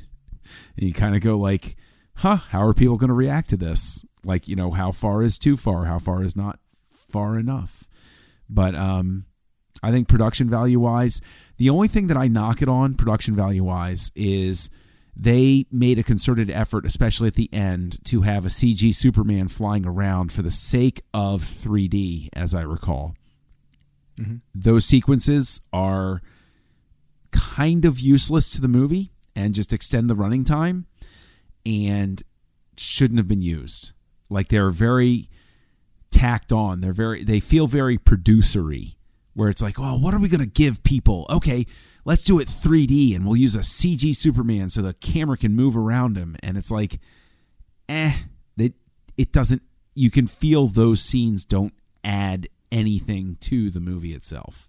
I think that's the telltale sign that they were going down the right track even before the first moment of actual screen time was shown, was the John Williams score. You don't bring a score like that back with that kind of reverence without thinking everything else through, because that is the one true through line that informs the audience that knew of those films what you're going to be in for as a film goes. And then it just unfolds from there. The ship that Clark returns in is very akin to the ship that he crash landed on Earth when he first arrived in Smallville. It had the same type of crystalline burnt architecture. So you're like, okay, there's another throwback. And then, I mean, I could spend the next 30 minutes going through scene for scene, but for people that know the Donner films and the art production and the direction from there, that's the fun of this movie, because you actually get to see how that has been slightly modified, but still holds the same spiritual nature of what was seen in the original films. I actually think one of my all-time favorite details has nothing to do with an actual design. It's just this one little script engraved on a placard in the museum that said Addis Ababa meteorite. Because the Addis Ababa meteorite dig and the mine there is where Lex Luthor from the original films found the original piece of kryptonite that he was able to scientifically explain the trajectory of where Superman's planet, whatever remnants, would have crash landed on Earth. I mean, it's just a small detail, but it takes you all the way back to 1978 with 2 words. That's the brilliance of really smart production design. And then you have the crystals, and then you have the updated version of the Fortress of Solitude, where they just, with just incredible reverence, cleaned up and polished all of Marlon Brando's used footage and unused footage from Superman and Superman 2, the stuff that was just on the cutting room floor. So that brought back an entire generation of that love for that particular Jor-El. Again, I can't, it's like example after example after example. Now, it's arguable to say that it trapped the film in that way, because it doesn't allow for a lot of new material to come through. But if we got another movie, I think that's where that independence would have been flexed a little bit more. But in order for you to get the Johns of the world, the Norms of the world, the Matthews of the world to come back and love Superman, and then use us as that incubator to get new fans in because we saw the respect, they had to go this route, in my opinion. So I thought they did a great job overall with just encapsulating the entire flavor of what the original films were. And just to sum up, if they took Superman 1 and the best parts, the Donner parts of 2, and then fused in Returns, I think it would have made probably the greatest Superman trilogy probably in motion picture history. This, I love the music in this movie, and I love the soundtrack. I love the way that they deal with the Williams score, and obviously, if you're going to be so reverential for the Donner films, you can't not have this music there. It wouldn't make sense. This isn't a Man of Steel thing where you can have a new soundtrack with a new theme, all that, you have to have this music here.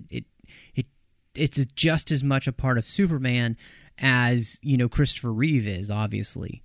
And I love that I think John Ottman does such a good job of crafting a soundtrack that sounds new and old all at the same time and never makes you feel like it's just a rehash. It's a great soundtrack to listen to. If you don't have it, you got to get it. It's amazing. And the production in this thing is just lavish. I mean, it's extensive. It's beautiful.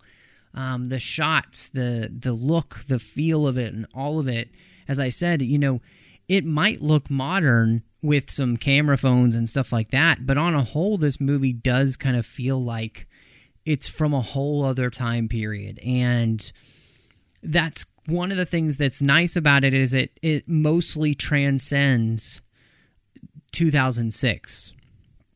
And that feeling it almost makes it feel timeless in the way that Neverland should feel. You know, when you watch Peter Pan, the Disney version, and when you go to Neverland, even though it's pirates and Indians and all these things, it makes you feel like it's timeless somehow, even though it's stuck, you know, in the 19th century idea of what that would look like.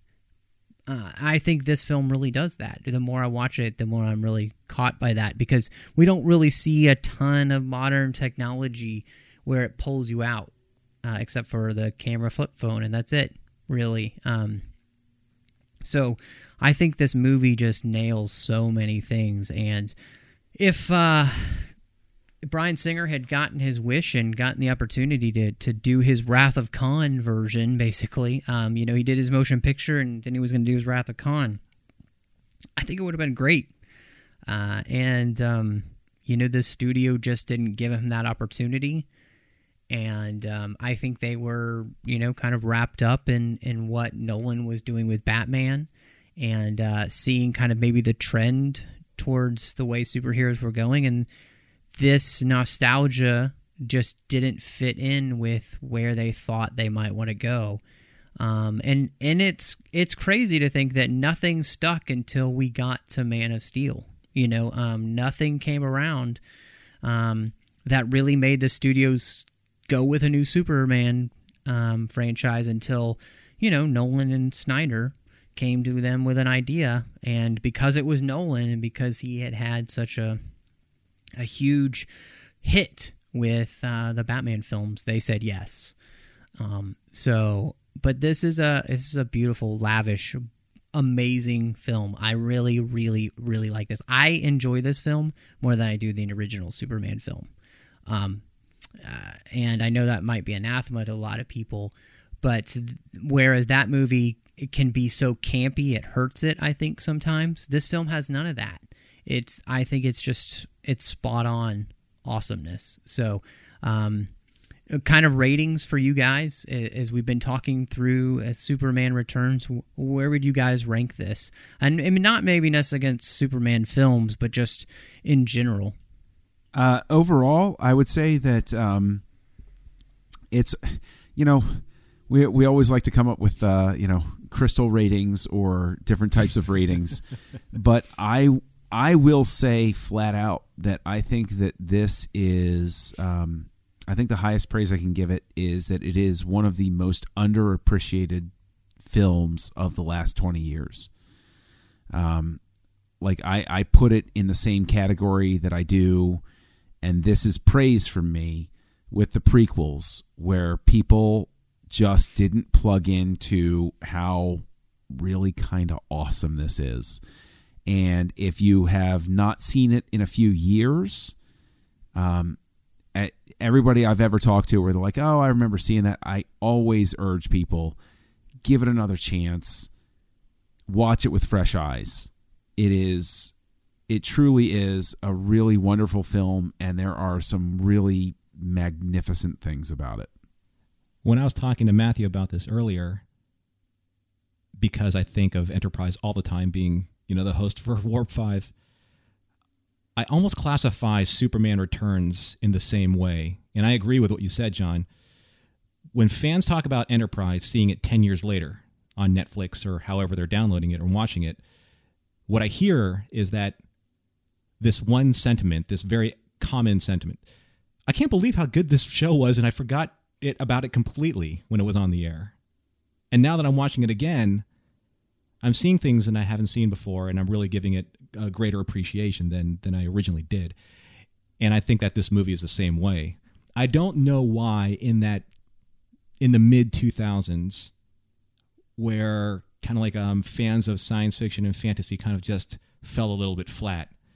I mean, there are some obvious reasons. We talked about that, especially being in the post 9/11 culture. That was only 5 years after. But a lot of people are returning to a lot of these properties because now they're available pretty easily online. And for anyone who wants to watch this film and has not given the chance, please do, because what this movie does, probably better than most, is that it rekindles your love of what superheroes mean. And there is a book out there that I highly recommend, and you probably, both of you guys, John and Matthew, will probably recommend along with me.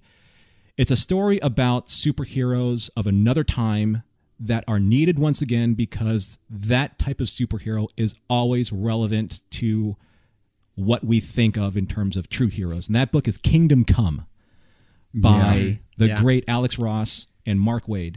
It's about the classic heroes who have left because they felt that society no longer needed them. And when society made its great turn for the worse, the heroes that saved humanity time and time again were the heroes that needed to come back, especially Superman. Because it's not what he can do, it's what he inspires people to do. And that's what this movie brings back. It brings back the Superman that inspires people to dig deep down inside themselves and say, you know what? I am a better person for understanding what a true hero means to me. And that's why I recommend this film. I'm not going to put a rating on it. Just leave you with that. This is what a hero should mean. Boom. You know, this is a really, it's a great movie. I really enjoy it, and I think it got lost in time and space in a lot of ways. It just was out of place, and yet that doesn't make it a bad movie. It just means it needs to be taken on its own merits, and I think when you do, this movie is fantastic. I think too, if you're somebody who's wanting to know more about Superman, there's a great book called Superman: The High-Flying History of America's Most Enduring Hero, and it's a really great book by Larry Ty. And he walks through the history of Superman and the creators and the character, and it just really is fantastic. It does a beautiful job of kind of explaining what makes Superman so special, you know. And I really, really like that. I'm glad that it was out there because Superman is a character that is just, it's so ingrained in all of us, and I love getting to see these different takes on him. From what you were talking about, Kingdom Come. What a great representation of Superman. Very different than a lot of the other comics we've seen. Donner's Superman is its own take. Snyder's Superman, it's its own take.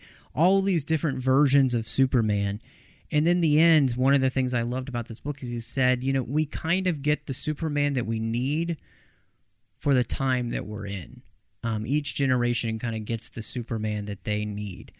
And I like that. I think it's true, and I think that's what makes each one different. And so, and I think it makes each one valid. And this Superman, it's hearkening back to that simpler, pure time almost, and I really, really love this film. So I'm with you guys. Go check out this movie if you hadn't in a while, because it really is great. And if you can, check it out on Blu-ray, because it really looks beautiful even now on that Blu-ray presentation. I think you'll be really surprised just how amazing it looks. So, well, guys, it has been an amazing experience getting to talk about Superman Returns with you. But of course, it's not the only thing we've been talking about here on Trek FM this past week. So here's a quick look at some of those other things you may have missed elsewhere on the network. Previously on Trek.fm, Standard Orbit. Set this movie at the end of the 5-year mission. Skip ahead 5 years, kind of like Dark Knight or whatever, and then say, okay, we've had all these adventures, blah, blah, blah, blah, and now we're at the end. We're about to go home, and it's been, a fun time was had by all. Earl Grey.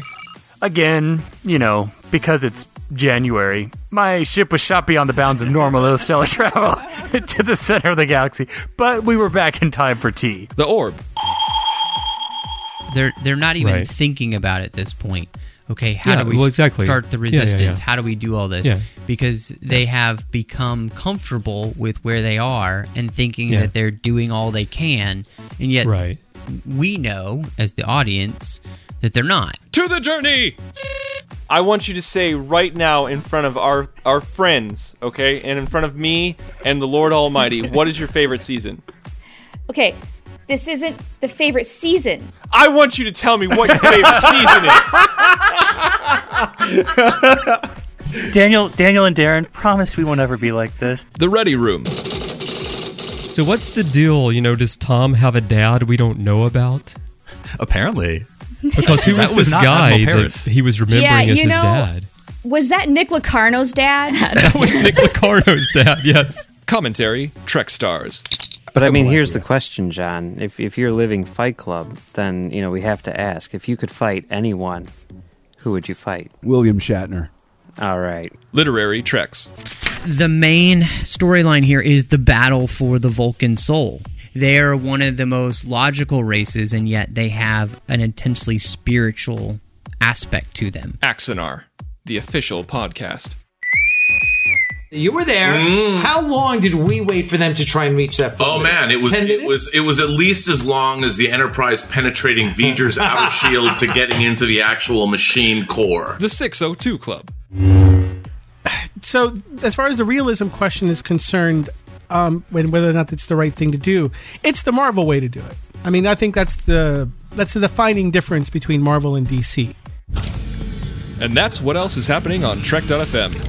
Check out these shows and find out what we've been talking about in your favorite corner of the Star Trek universe and beyond. If you kind of just share a passion for what we do here, we put our heart and soul into everything we do here at Trek FM. It's a lot of work, but we love it. That's why we do it. And we love bringing these conversations to you. You can help us share those with your friends and your family and people you know online. You can subscribe on iTunes or the other places you get your podcasts. You can leave us star ratings and reviews. That helps us in all of those places to be able to really get these shows out there and get them more visible and just bring other fans into the conversation. You can find us wherever you get your podcasts, whether it's iTunes, Stitcher, TuneIn, Spreaker, SoundCloud, Windows Phone, and of course, you can stream and download the MP3 file from our website. Grab the RSS link as well.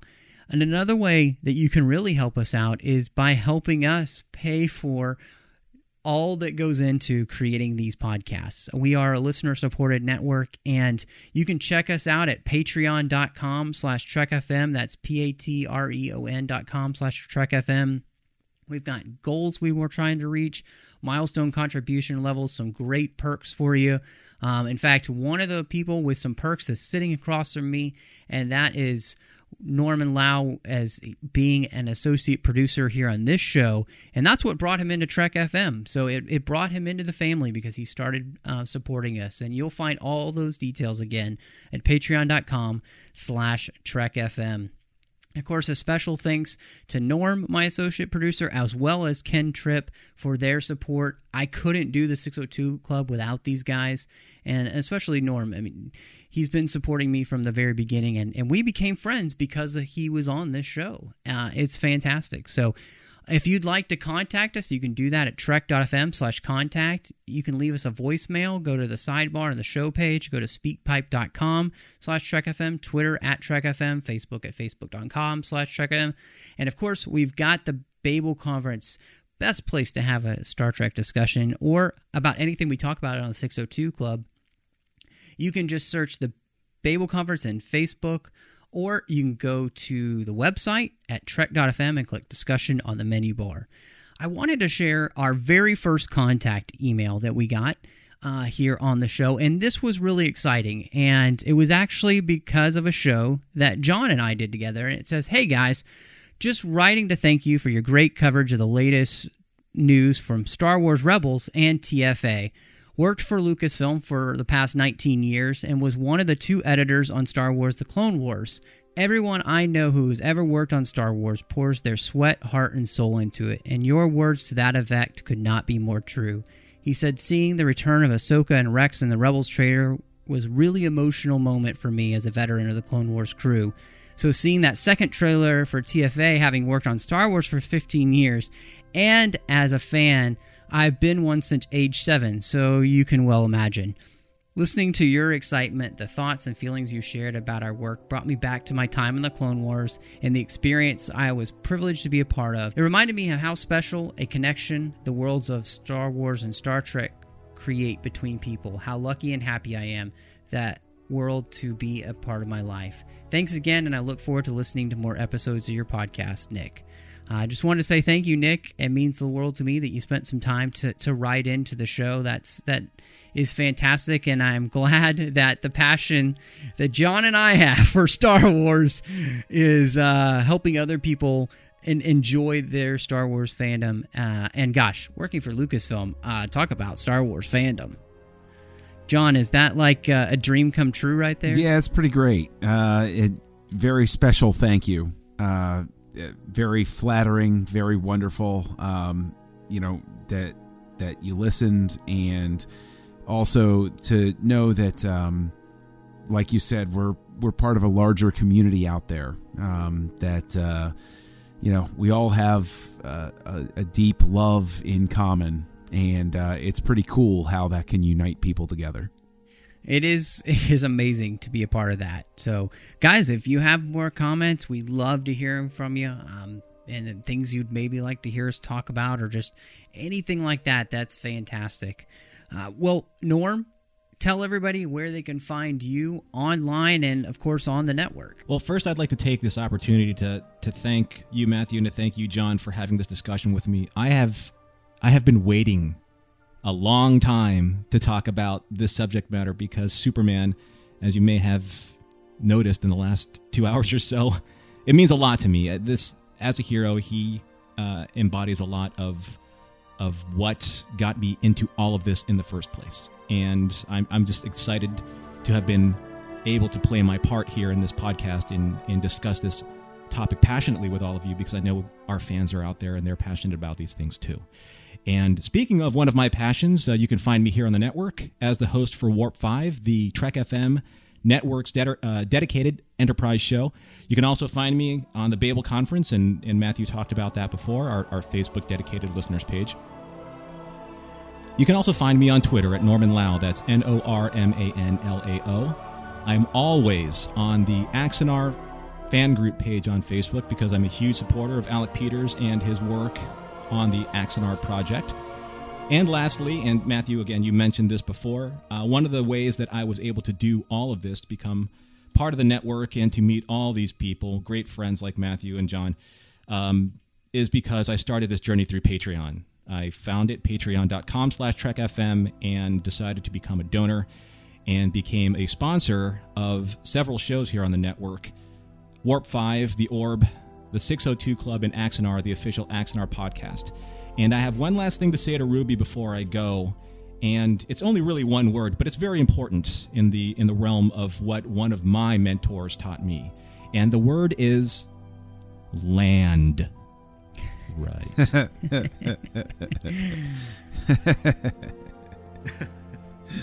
Excellent. Awesome. John, where can we find you online? Well, you can find me on the network, actually, over at Commentary Trek Stars, where Mike, Max, and I break down the non-Trek work of Star Trek creators and actors. And you can also find me on a little old podcast called Words with Nerds that drops on every Thursday that I co-host with my buddy Craig. Available through iTunes and Stitcher and Podbean and all of those usual channels. And if you want to interact with me on Twitter, you can find me being a rabble-rouser at Kessel Junkie. Well, guys, of course, you can find me on Twitter at MattRushing02. You can also find me on The Orb with Christopher Jones, where we talk about Deep Space Nine exclusively. You can also find me doing Literary Treks with Dan, where we talk about the books and the comics of Star Trek. And I do have my own personal blog at 42alifeinbetween.wordpress.com. Thank you so much for joining us. And y'all come back now, you hear?